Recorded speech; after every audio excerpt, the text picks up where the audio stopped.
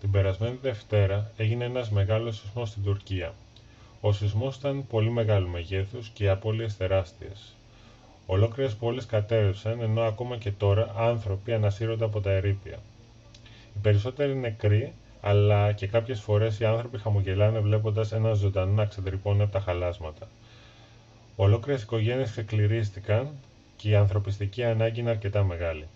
Η Ελλάδα μέχρι στιγμής έχει στείλει 2 αποστολές και ίσως αναμένονται κι άλλες. Τα συναισθήματα είναι ανάμεικτα ωστόσο, αφού η Τουρκία έχει πάρει τη θέση ενός εχθρού, τουλάχιστον σε πολιτικό επίπεδο. Τι ευθύνη όμως έχουν οι άνθρωποι οι οποίοι έχασαν τα σπίτια τους και θρηνούν τους θανάτους των δικών τους ανθρώπων αυτή τη στιγμή? Αν και φέρουν ευθύνη, η ευθύνη που φέρουν είναι ελάχιστη. Οι περισσότεροι στις φτωχές περιοχές ακούν όλη τους τη ζωή τους πολιτικούς να κατηγορούν την Ελλάδα για τις κακουχίες που περνάνε. Είναι εύκολο για τους πολιτικούς να κατηγορήσουν κάποιον άλλον για τα προβλήματα που δημιουργούν οι ίδιοι, είτε τα προβλήματα που δεν μπορούν να λύσουν. Αυτό συμβαίνει και με τον πρόεδρο της Τουρκίας την παρούσα περίοδο. Η Τουρκία έχει πέσει σε αρκετά δυσμενή οικονομική κατάσταση και ο μόνος εύκολος τρόπος για να διατηρηθεί η εξουσία είναι ο ιμπεριαλισμός και ο φασισμός.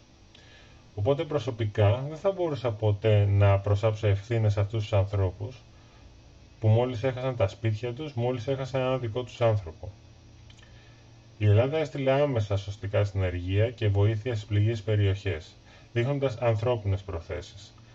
Δεν θα αποκλείσω φυσικά το γεγονός ότι υπάρχουν και πολιτικές σκοπιμότητες μέσα από αυτό. Ωστόσο ο άνθρωπος, ο διασώστης που πηγαίνει στην Τουρκία, δεν θα μπορούσε να έχει πολιτικές σκοπιμότητες. Έτσι λοιπόν, μέσα από εικόνες, μέσα από στιγμές, αποτυπώνεται μία αλήθεια. Πως ό,τι και να μας έχουν διδάξει, η πραγματικότητα φαίνεται μέσα από τις πράξεις. Ο Ερντογάν, ο Πούτιν και όλοι αυτοί οι ηγέτες που προσπαθούν να δοξαστούν μέσα από τον πόλεμο, κάποια στιγμή θα ξεχαστούν. Οι άνθρωποι που σώθηκαν ωστόσο θα θυμούνται για πάντα και οι ιστορίες αυτές θα συνεχίσουν για πάρα πολλά χρόνια από σήμερα.